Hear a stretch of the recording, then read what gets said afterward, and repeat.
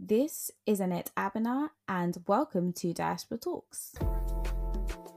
Diaspora Talks is a podcast connecting Africa's fastest growing businesses with the diaspora. Who are Africa's most exciting businesses? Who are the entrepreneurs behind the brands? Where are the opportunities for us to invest? I started this podcast to bridge the gap between the diaspora and Africa by telling the stories of African founders globally. You can hear these stories on Spotify, Apple, SoundCloud, and all other major podcasting platforms. Stay tuned. Hi everyone. On this episode, I'm joined by Chibozo, founder of AfriClaim. For over 2 years, AfriClaim has been dedicated to ensuring air passenger rights are protected in the airline industry all across Africa. In 2017, Chibozo and his co-founder set out on a mission to combat the unfair treatment of airline passengers by enforcing and enhancing their rights as consumers. AfriClaim has so far helped thousands of passengers across the continent and secured millions of naira in flight delay compensation. So welcome, Chibozo. Thank you very much, Annette, for having me on today. Good. Where are you at right now? So I'm currently in Lagos. Okay. Kind of. So actually, I was meant to be back in London sometime last month, but then once the Okay. whole lockdown restrictions happened, flights got cancelled.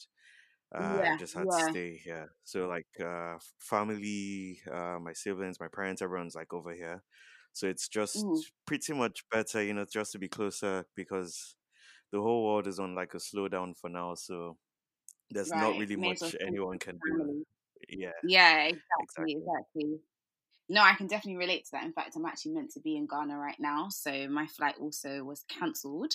So, But how is lockdown treating you in Lagos? um, it like okay. So basically, personally, I kind of like spend more time indoors, except when I need to be out. So it's like Okay, almost like there's nothing much really new, but then it's just okay, like it sucks because like you can't like really um carry out business like normal. So yeah, we spent the whole of this last week really inducting our new employees.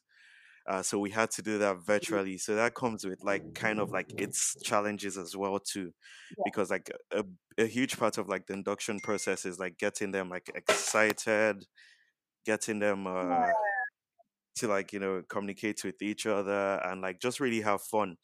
So once you try and like just do that virtually, it's more challenging, but it's possible because like these days there's like every technological infrastructure to make life much easier. So the yeah, lockdown is it's I guess it is what it is, but it's just accepting that like this is what's going on now and trying to live in the present rather than being anxious or worrying about what the future holds for business, for individual growth and all. So I'll just say yeah, I'm just leaving it, taking every day a step at a time. yeah. No, definitely, definitely. Well, we will get into more how I guess COVID is impacting you and your industry a little later on. But yeah, thanks for sharing. Before we get into it, I guess before we get into the questions about your business and yourself and your story, I wanted to ask you a question. Obviously, you're in Lagos right now. You are Nigerian. I wanted to ask this question just to get some insight into, I guess, what is important to you and what your values are, and also give our audience some insight into some of the challenges that you face day to day. So the question is, if you had a magic wand, what is one thing you would change about your home country, Nigeria, and why? So just one thing. There are actually a lot of things I'll change, but let me Everybody. let me try and just think of one thing. Okay, that's a pretty Yeah, tough one, but yeah, I guess one thing that like always comes up with conversations I have with people about just the future of Nigeria, and like one thing like I really want to change is I think I Mm. wish for the like entire country to have the same culture all around. So Interesting. we're like super diverse culturally, and this to an extent can be beautiful, but then it Hmm. also comes with its numerous setbacks. So in Nigeria, we speak about 520 different languages. So that's like something everyone's like, wow, like awesome and all. But like this undoubtedly affects our ability to work together and progress collectively. Because to move forward like as a nation and as a continent, we need to be able to really move forward collectively. So because we're like so diverse and some cultures are actually really dissimilar from others, it often causes tension between ethnic groups, and like that just creates like different uh, regional differences. So like everyone's, it's almost like an everyman for himself, kind of uh in most cases. So like some people want their children to marry from like the same tribes as them, and Right. Hmm. some like really strange stuff like that. So I really wish like we actually had like a single like language. It doesn't have to be English, could be any other language, but just like we all like see ourselves as one, because we always go on about like one Nigeria, one Africa, but then it's like, do we really mean it? It's just like, okay, for example, now, so if I'm like talking to like an Ethiopian, we're meant to be one Africa, right? But then we're Yeah. like one until everyone starts speaking their like own language and like Yeah. identifying with like different things. So yeah, I think that's one thing I would really change. Yeah, no, that's super interesting. I've only recently come to really understand and to know Nigeria's history. When I say Nigeria, I guess from its colonial history and how Nigeria actually came about. So I'm aware of, the Civil War and the struggles even after that. So that's quite interesting. And I guess, yeah, I understand what you're saying in terms of when there's unity, there's strength. Um, Yeah. and like I said, even after the the peak of colonial times, there's been issues um, that is rooted from its division. So yeah, okay, Yeah. that's very interesting. That's good to know. So let's Yeah. get into the questions more about yourself. I introduced Africlaim, and of course, you are in the aviation industry. But my first question is, you describe yourself as an avi geek. What does that actually mean, and how did that come to be? Because it is quite a niche enthusiasm, I guess. Yeah, yeah. So it's AvGeek actually. So just AAV then gig. So it's just pretty much a blend of aviation and gig. So it's just like a millennial term for, let me say, hardcore fans of aviation. So fun fact, growing up I always wanted to be a pilot. Like Okay. literally always wanted to be a pilot. That was like the first, second, and third dream, first, second, and third life options and everything I had. Like I loved everything that had to do with airplanes, airports, pilots, everything. Um, so I was also like, I was always so fascinated with everything that had to do with aviation. So I used to like collect loads of model planes, stack up loads of air travel magazines, spend like all of my free time on flight simulators and everything in that space.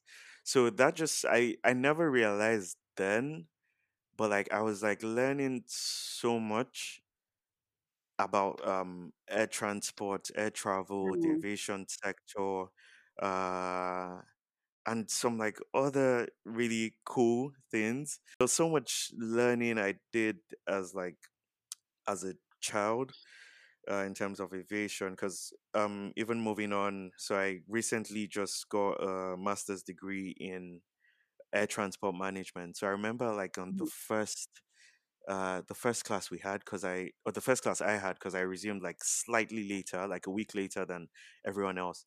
The like program directors were just asking us a couple of questions, like identify this plane from the tail or like with the wings or something, some weird Wow. stuff. And I was like really just answering it so freely, and everyone was like, "Whoa, what's up with this guy? Like you just literally walked into the class and like you're trying."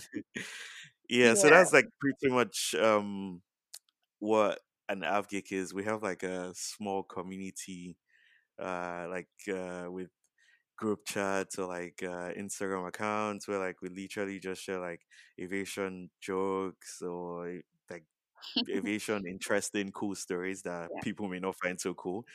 But yeah, that's Yeah. that's pretty much it.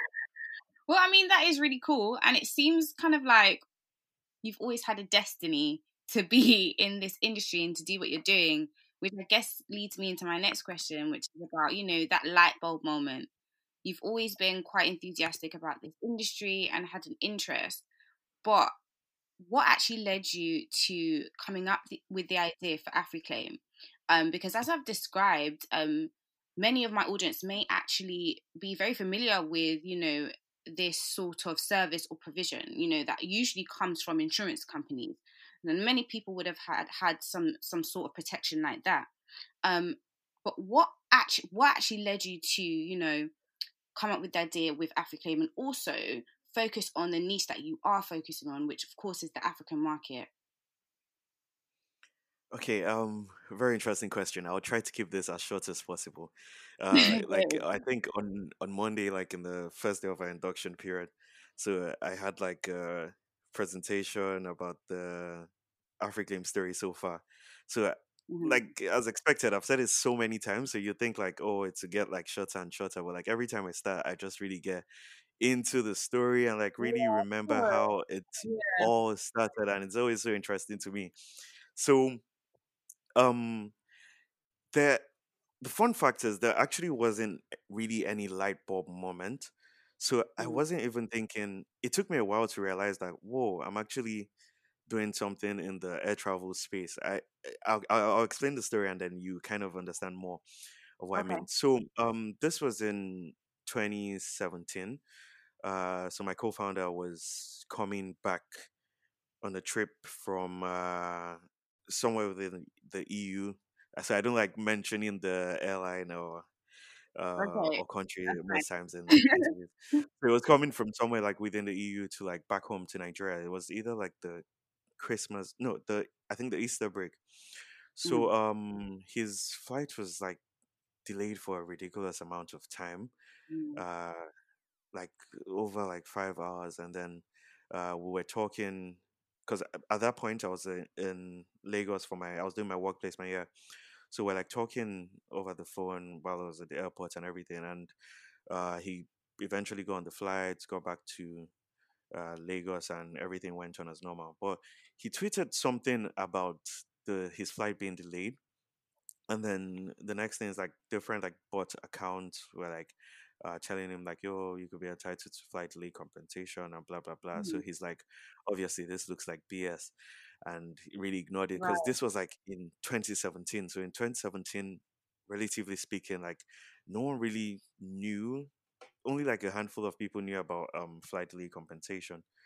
Yeah. So he ignored it on his own, but then one day we were like talking, and then he's like, he brings it up in a conversation, and then we're like, that to be honest, we have nothing to lose if we like, if you like just check it out. So You my could try. senior sister's Yeah. yeah, my senior sister's a lawyer, so I spoke to her about it, and then we kind of found that like there were actual regulations that like actually demanded the airlines to pay. So we're like, okay, Mm. let's try this and see how it goes. So we spent like over a month, with back and forth with the airlines. Like at first, we just tried it to see, but then the process was like kind of taking longer. And then when you get too invested to give up, that like now you're like, Yeah.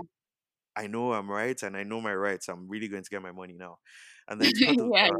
long story short, he eventually got his flight delay compensation. I think this was about Mm. 540 something Wow. pounds from the airline. So it Wow. was we're like, whoa, like it was like that kind of like moment, like when you just like stumble upon like a really cool new show on Netflix, and you're like, Yeah. wow, like this is Yeah. incredible. Why hasn't anyone said anything about this, and why is no one talking about this? So obviously, when you find a new show, what you do, the first thing you do is like you tell your friends and families, like, yo, you guys go Right. check this out. So that's literally what we started doing. So we're like so like excited about the prospect of getting compensated from flight delays, because for years, like, the first instinct to like a flight delay or cancellation is just to complain, and then the next instinct is to Mm. move on. So a couple of people were like, so Nigerians can, once like Nigerians start seeing like regulations, laws, and like loads of like words on paper, it just gets like, yeah, like take this out of my face. So Right. some people like were I sending think us that's for everyone, messages to be like honest. so some people were like telling us, okay, please, how do we do this? And then we explain, and they're like, okay, you know what, please just help us out. And then Right. we like help the first person, help the second person, and then more people, like this word of mouth, and then everyone's like, a couple of people are, talking and trying to like ask us for like the request. So Mm. it was taken, since more people than we expected were like, coming to us and like messaging us. Uh it was taking longer to like message everyone individually, and also we're like, okay, you know what, we might as well make a web page where like we just put all the information there, where we just like put all the regulations, laws, and everything anyone needs to know about flight delay compensation. So we're like, Mm-hmm. let's try and like just think of something more African, because at the end of the day, a lot of people that were like messaging us or like requesting help were like African passengers, like within Right. Lagos, most especially. So we're like, okay, we didn't really even think of a name. It just was like, yeah, African makes sense. African claim. Let's just put that, and then let's just make a quick logo. So I remember the first logo we had was it was a really weird logo. It was like kind of like a hospital sign. I don't know why. It was just like a red cross with a, with a white background. So it was because the main purpose was just to make the web page. So we added a second web page, our existing web page, which was a form that it looked, we tried to model it to look very similar to the traditional style form, just to create something familiar in like the heads of people Yeah. visiting the web page. So that was like the first claim now form we had, where people could go and like just put in their like information without having to talk to in this case two young boys, because it just felt like Mm. they could Yeah. trust that more. Yeah. So we did that, and then like people like kept on like submitting claims and all, and it really just was going at that pace, and like we weren't really thinking anything about it until I think this was sometime in August or September 2017. This lady from one of the big newspapers around here, Business Day, like messaged me on LinkedIn. They're like, oh, she's been seeing the work Africlaim has been doing, or she Mm. used the word my company has been doing, and like she wants to interview me and my co-founder. So Mm.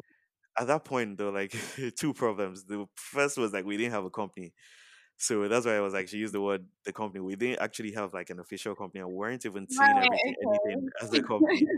And like it was like we weren't even moving with the structure. We're just really helping people out. So we're just like, Okay. okay, so like how do we make this make sense? So we really started like putting everything together. We tried to kind of like legitimize everything a little bit, Right. mainly just for like that interview, because it was like a lot of press coverage, and like so many people are going to see. Yeah. So if you're putting your mind to something, you might as well put your full mind to it. So that's how we Right. like really started. What's uh interesting, it yeah, was that interview that yeah. really drives you to, I guess, legitimize what you're doing, because up until that point, you would just saw it as supporting people and, spreading awareness. Exactly. So we really didn't know how much people were talking about to us. So like hearing Mm, from the journalist was like really interesting. We're like, oh wow, like people really find this helpful. Like even uh mm, like very often I get like random like emails like from people like super excited or like really grateful for like like the services we're like offering. Like it just really feels so good to like hear like that from them, like how they feel. Like it's like the airlines like kind of let them down, but like we kind of give them like a reason to smile again, so it feels like you're yeah. doing the Lord's work here or something. So it's really nice. So yeah, so the interview really led us to like kind of start like cleaning everything, start moving in the direction as a company, because it made us realize two things: that one, eyes were on us, and two, we're actually having a really positive impact on lives, especially like air passengers. So Yeah. I remember the title was Africlaim redefining customer delivery in Nigerian's aviation sector. And like when I saw it, I was like, whoa, I didn't even know we're doing that much. But Sounds but big. yeah, like we've been given the shoes, so we might as well fill it now. So Yeah, yeah. yeah, Mm, in 2018, that's when we now formally got registered as an official company, a private limited company, and we started hiring, bringing people on board. So like there wasn't really a particular light bulb moment that we could like be like, mm, yes, this is what we're going to do. We didn't start with a business plan. We actually started with a value offering, and then yeah. everything kind of like came after. So Mm, the second question you asked was like, what I think asked like, what why did we choose Africa? So yeah, yeah. um like you said at the beginning of the conversation, like a couple of your friends maybe like familiar with this sort of services. So like within the European airspace, and to an extent the United States as well, a lot of people Yeah, are aware of their rights in general, and yeah. then even furthermore they are aware of their air passenger rights. And like the knowledge keeps increasing, although it's still very very low. It's increasing. But then in Africa it's like really low. So like there was Yeah. sometime last year in November, we um went on like a mini field trip to really try and like get to know potential customers, to Mm, see what people knew about air passenger rights, and what people did in in reaction to like whenever they were delayed or cancelled. So just a brief summary of the results. Like yeah. I think we, out of all the people we spoke to, just about one or two, let's say we spoke to over 25 people. So just about one or two knew something about air passenger rights. And like Oh, they weren't even thinking flight delay compensation, they were thinking air crash compensation. So wow. it was that bizarre. And like the response of like, what do you do when your flight is cancelled or delayed? The first response was like, they were like kind of like, what kind of stupid question are you asking me? Like obviously what do you What am I supposed to yeah do? yes, Yeah. obviously what were we supposed to do? Like either like I like get on another flight, or like use another form of transportation, or just leave it to God. I'll take it as this is a sign from God that I wasn't meant to be flying today. That like response came up like more than twice. So yeah, so Yeah. that's why like we feel like there's more to, so we're not just following the um market numbers per se, or looking at the most promising markets. That's not really what drives us. We're really driven by like where we can have the most impact, and where Yeah. we can really help people. Yeah, no, that makes a lot of sense. You said quite a bit there that is so useful. So, firstly, I was going to ask you like what the problem you're solving is, but I think it's pretty clear from what you've said. And actually, I've identified that it's, I guess, twofold. Firstly, that it's awareness, actually informing people that they have rights, and secondly, Yeah. it's the support. So, actually, helping people go through that process of actually claiming back what's rightfully theirs. And as you mentioned, the awareness is significantly low in, you know, the market that you're serving. And actually, I actually want to make a point that even in the UK and the US is also quite low. Many of us don't even realize that we have that right. And even if we do, the same problem applies, that a lot of us can't even be bothered to go through the process to do so. So I think, yeah, that's quite significant. And also, I love the fact that you spoke about you didn't even realize that, you know, what you were doing was as significant. You know, you started off actually just trying to add value to the people that you were, you know, you were serving, and then all the rest followed. So it's not until, you know, you got that news reporter contacting you that you realize, okay, this is let's legitimize this. This is a business. And I think there's a lesson there for aspiring entrepreneurs or people that are starting business. You know, focus on your value, focus on how you actually, your value proposition and the problem that you're solving, and I guess things will begin to fall in place. So I think that was really significant. So thanks for sharing that. Thank you very much. I guess the next thing I wanted to talk about is the C word. So I don't think we can have a conversation about travel or aviation without mentioning the global pandemic that we're currently going through, which is COVID-19. So it's clearly having a significant impact on the industry and will probably do so for some time. So I wanted to know what your thoughts on that was, and what the impact has been on your business, AfriClaim, and also your clients so far. Okay, yeah.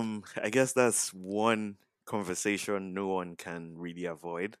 If you turn Yeah. on the TV, like the first thing you see are the numbers rising and all. So it's really the reality we live in right now. So Right. I'll just, before I get direct into your question on the impact on AfriClaim, I'll just give like an overview on what the whole COVID-19 pandemic means for the aviation industry in general. So Yeah. this is like definitely at this point the worst year in aviation history. So from the start, like IATA, which is the International Air Transportation Association, has been like projecting s- significant losses in revenue from the airlines, and like with every day the pandemic lasts, it keeps going up and up and up. So like as of now, the most recent projected airline revenue loss is $314 billion due Wow. to the crisis. And like if we're still in the same spot this time next month, you can believe that number will double, and like it to Mm. keep growing and keep growing and keep growing. So it's a really bad time. So a lot of airlines are really struggling to survive.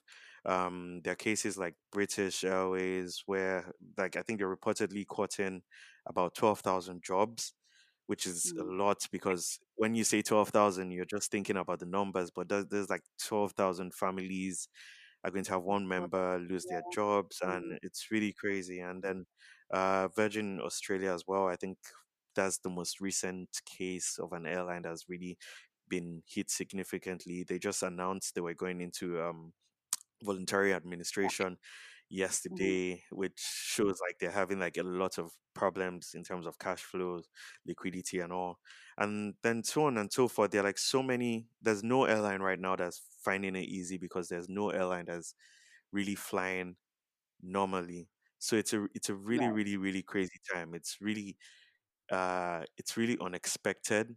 No one really planned for this. We thought that the worst that could possibly happen to aviation was like a scenario like 9/11, or like a financial Right. crisis. So like even when you're creating your contingency plans, you create around those kind of like impacts. But like thinking about a day where there'll be like a total travel ban, or like you walk into like the airport and like everywhere is empty, even if the airport is open, or like the planes or the aisles are like empty. Like no one really saw that coming. No one. So Absolutely no one. yeah, so there's more loads of like airlines could collapse after this period if the pandemic lasts any longer. So like most airlines are like hoping for like government bailouts, other really primarily government bailouts, because that would be the most helpful way out in situations such as this. So there's been a really significant drop in air travel demand and traffic. So in the last 30 days alone, there have been about 302,000 global cancellations and about 42,000 global delays. And this is a significant increase from the previous 30 days before that. So air travel in the nearest future will be significantly impacted because we Wow. are not too sure which airlines will still be there, which of our favorite airlines will still be there when this whole period is over. So a lot of things will change, especially, most especially in terms of hygiene. So that sounds Mm, good, but that could result in like cost. longer waiting times at the airports, Yeah. because like security became a, a huge issue after 9/11, and Oh like one yeah. of the like most horrible airport experiences is having to wait in like the security line. So like imagine having to wait in the security line, then having to do like a hygiene test or like maybe God, a I COVID haven't actually test. thought about this. So true. Yeah, so it's like everyone's like, yeah, we want like, better hygiene after this, but like that means like longer wait times, and that means more flight Mm, delays, because now there'll be like the airlines will need more time to move people mm, from the check-in terminals to like the gates. So there are like still a lot of like impacts that we're still yet to realize, because uh everything is there's still a high amount of uncertainty. We still don't know the future. We don't know what's going to happen next month. We don't even know what's going to happen tomorrow. yeah. So yeah, so that's really going to um change. But on the good side, I think in the post COVID era, airlines will possibly offer a larger number of routes, and then there'll possibly be a drop in ticket prices. So this will just be simple recovery measures to kind of allow um, the airlines mitigate their losses. So they Yeah. will just try and get people flying as Yeah. much as possible. So that's just Okay. an overview of what the Mm, aviation industry is going through right now. But in wow. terms of AfriClaim, so yes, we're directly impacted by the aviation industry, but then the good thing is we're also directly impacted by the legal industry as well too. So Mm, thankfully, the whole COVID pandemic really hasn't affected the laws. The laws haven't changed. The laws are still the same before right. and will still be the same after. So what that means for our clients is like they are still eligible for claims. So yes, no one is flying now, but that doesn't really matter because people can claim as far back as 6 years ago. So Right. they can claim on Okay. past flights. So if they were delayed last year, that's still very much eligible now, even if the airline is not flying. So the law will always still be backing us, backing them. But then the problem now is the um, cash, the financial status of the individual airlines. So can they pay now? Will Mm, they even want to mm, pay now? And like, so it's just like, yes, they will still pay eventually, but what this means for like our clients is just longer waiting times. So if you had to yeah. wait a month before, it will probably take a little bit longer for the airline to be able to bring out that money. So the good thing is airlines already make provisions for compensation. So on once the EC261 regulation was put Mm, into place, um, a lot of airlines started adding uh, compensation like they started adding a, like a price to the tickets to cover for like the chances of an oh, right. eventual case, yeah, where they Okay. have to. So they have like the money to do that. So it just really means longer waiting times. So what we're Mm, doing right now is we're focusing on getting people to like in a bit to like kill time while they're home. Like just you could look for like past cases where mm, you've been involved on mm, a flight delay or cancel. Like look for your itinerary and like get the information according to us, And like you can hold that information because once the airlines are paying out, you still get your money because the law is still going to be the same. So Yeah. Do you know, as I'm sitting here, I'm thinking I've actually got some flights that I need to claim on. So this is some yeah. serious germs. Like, I hope people are listening to this and thinking about it, because basically this is free advice. And yeah, I Yeah. think there's so many of us. When you said 6 years, I was like, oh, okay, I could really make a claim here. But yeah, Yeah. no, these are all this is all really insightful. And one question I wanted to ask, because you spoke earlier about the potential for some airlines going bust, or potentially getting bailouts from the government. So in that scenario, will they still be subject to paying out compensation?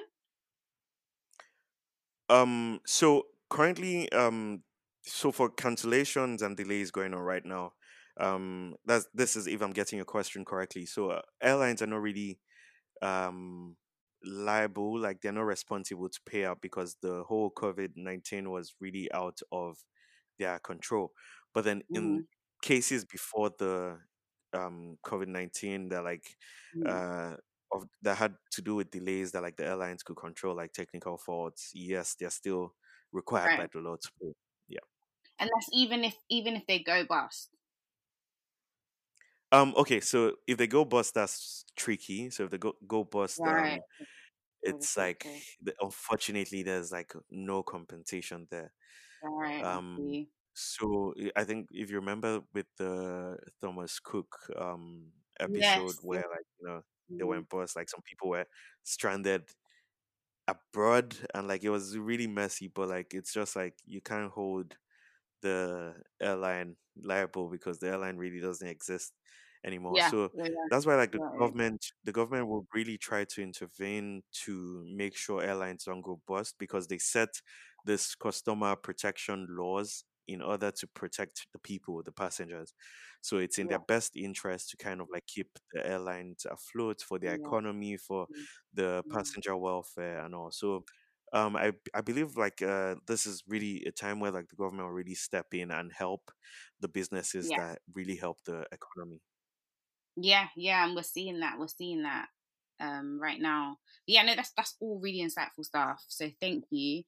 What I really wanted to get into is going back to the Africa focus now.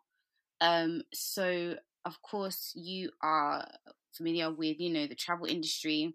And I really wanted to talk about intra-Africa travel. So essentially, Africans traveling to other African countries. And as we both know, it's notoriously difficult, even for those who can afford it, because essentially there's so much bureaucracy, and even currently now, most Africans need visas to travel within Africa and also face really expensive flights. And there has been efforts from the government to try and ease travel restrictions within Africa, especially through the Yeah, Continental Free Trade Agreement. But it yeah. still remains really difficult. So I guess what I wanted to ask you is, what challenges have you observed from some of your customers, um, that that they have faced when traveling within the continent, and where do you see the future of Africa travel? And actually, before you answer that, I wanted to highlight, I guess, the significance of intra-Africa travel and its importance, which is basically that African economies need to diversify, and the tourism industry is a really good way to do that. And expanding the tourism industry essentially means that we can expand our economies, generate more income, and also ease reliance on on ease reliance on Western and Eastern powers once we can expand in that way. So yeah, so what's your thoughts on that, and what has been the experience of some of your customers? Okay, thank you very much for that question. It's really, really interesting you asked because, like, as an AvGeek, obviously, I've been doing some independent like research into Mm, um the concept of a single African air transport market. So, just to right. give like the listeners some context on what you just said about like the flights being expensive and like the impact on the tourism sector. So a 5 hour non-stop flight from Nairobi to Dubai. This is just using a random example. It's pretty much the same elsewhere. So from Nairobi to Dubai cost about $365. Hmm. So this was in 2017. So a 4 hour, 40 minutes non-stop flight from from Nairobi to Johannesburg, which is within Africa, will cost you a minimum of 815 US Wow. dollars. So Wow. currently you're So it's leaving, you're double. going from Nairobi to Dubai, 365, you're going from Nairobi to Johannesburg, 815. So why is this? This is Mm. just simply because of the, like you said, the travel restrictions we have within Africa. So like it's like how it started at the beginning of the podcast, like one Africa, one Africa, one Africa, but like Yeah. we still Yeah. have we still have like strong travel restrictions within within each other. So um it's the problem really uh has to do is tied with the way the government in different like member states view aviation. So they don't really see the value of aviation. They don't really see Mhm. aviation as being critical to economic growth, general development, and intra-African trade and tourism. They pretty much see it as a path to achieving certain commercial objectives, and that is a very wrong way to look at aviation. It's a path to growth. It's a path to connectivity, and it's triggers catalytic effect on other industries within the country. So Yeah. in 2017, Africa had about 76 million annual travelers. And according to IATA, by 2035, there should be like an extra 192 million passengers a year. Okay. So when like the government officials like see this number, they really see, okay, yes, there's like an extra so and so amount. They don't see like, okay, how do we like translate this increase in passenger growth into tourism? How do we translate it Mm. into like sustaining other like industries, other sectors, and also with a high growth forecast like this, it's really evident that like there's a strong case for like a concept of like open skies in Yeah. Africa. So I think there was an attempt in 1988 to adopt a single African air transport policy. So I think it was called the Yamoussoukro Declaration or something like that. So um Okay.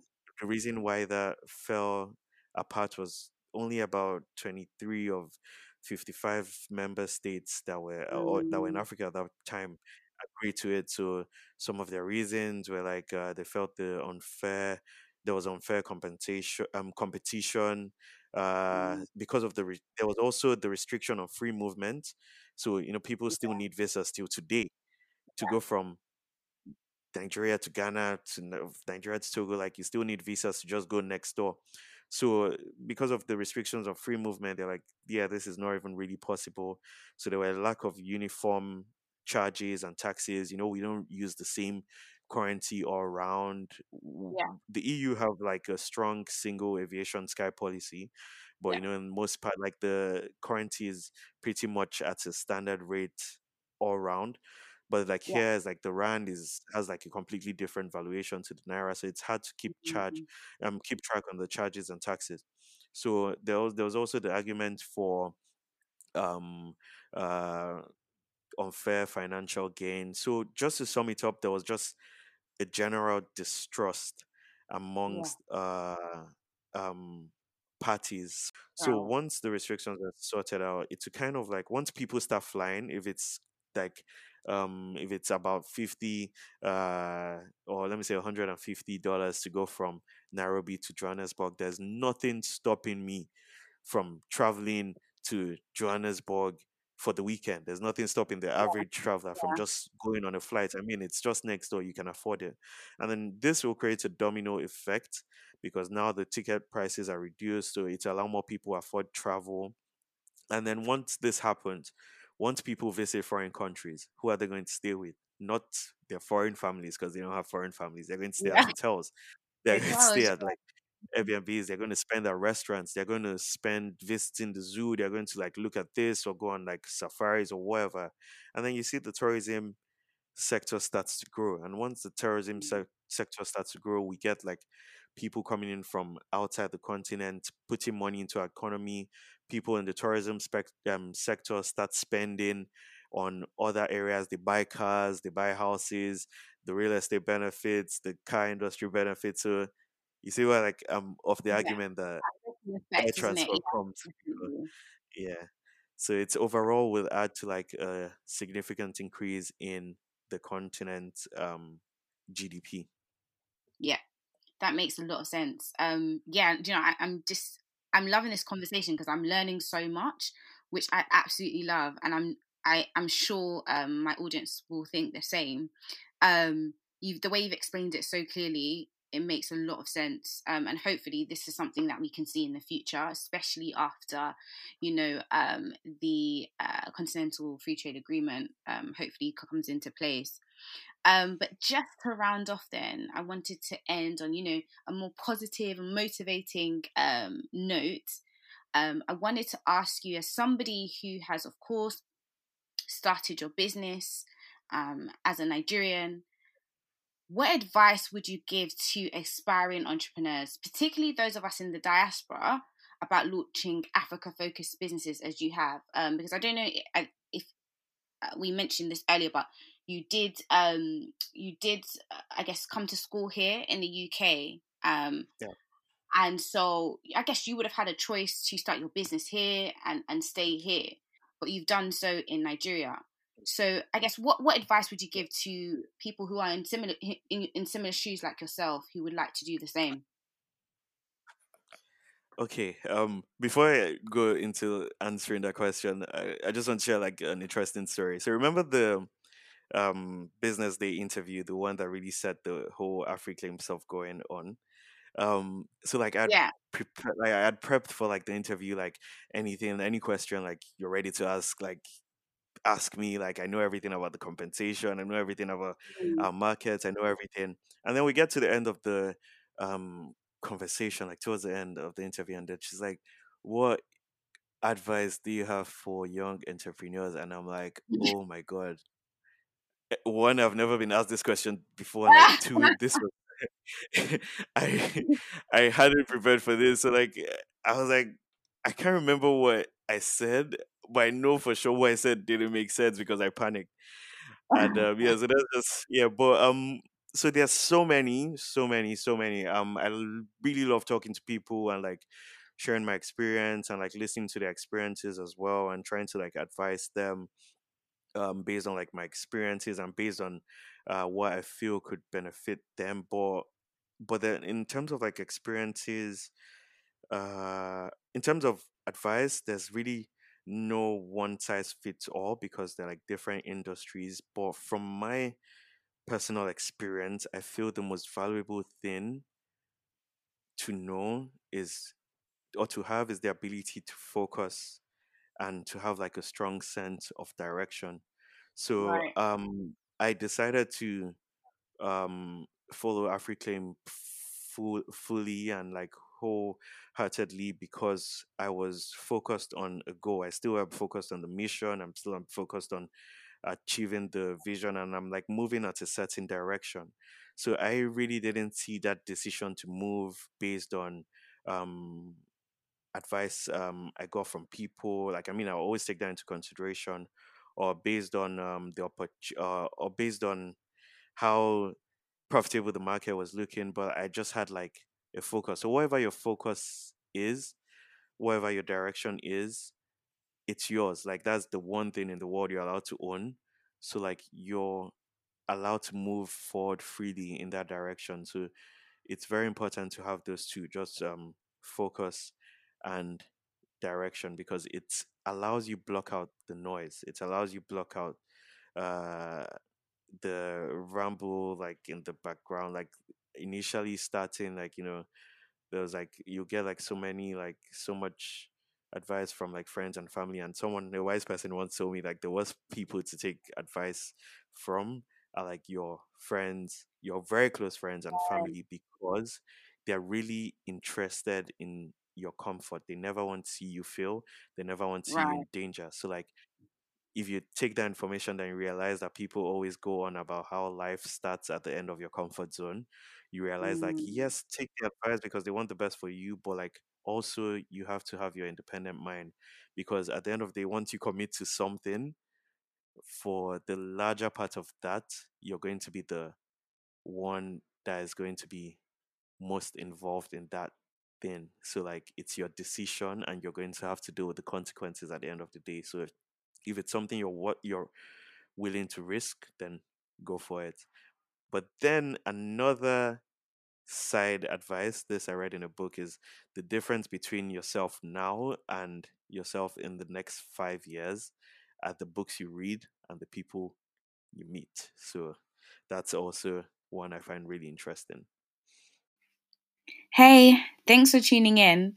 Next week, I'll be speaking to my guest live from Kampala, Uganda. Stay tuned.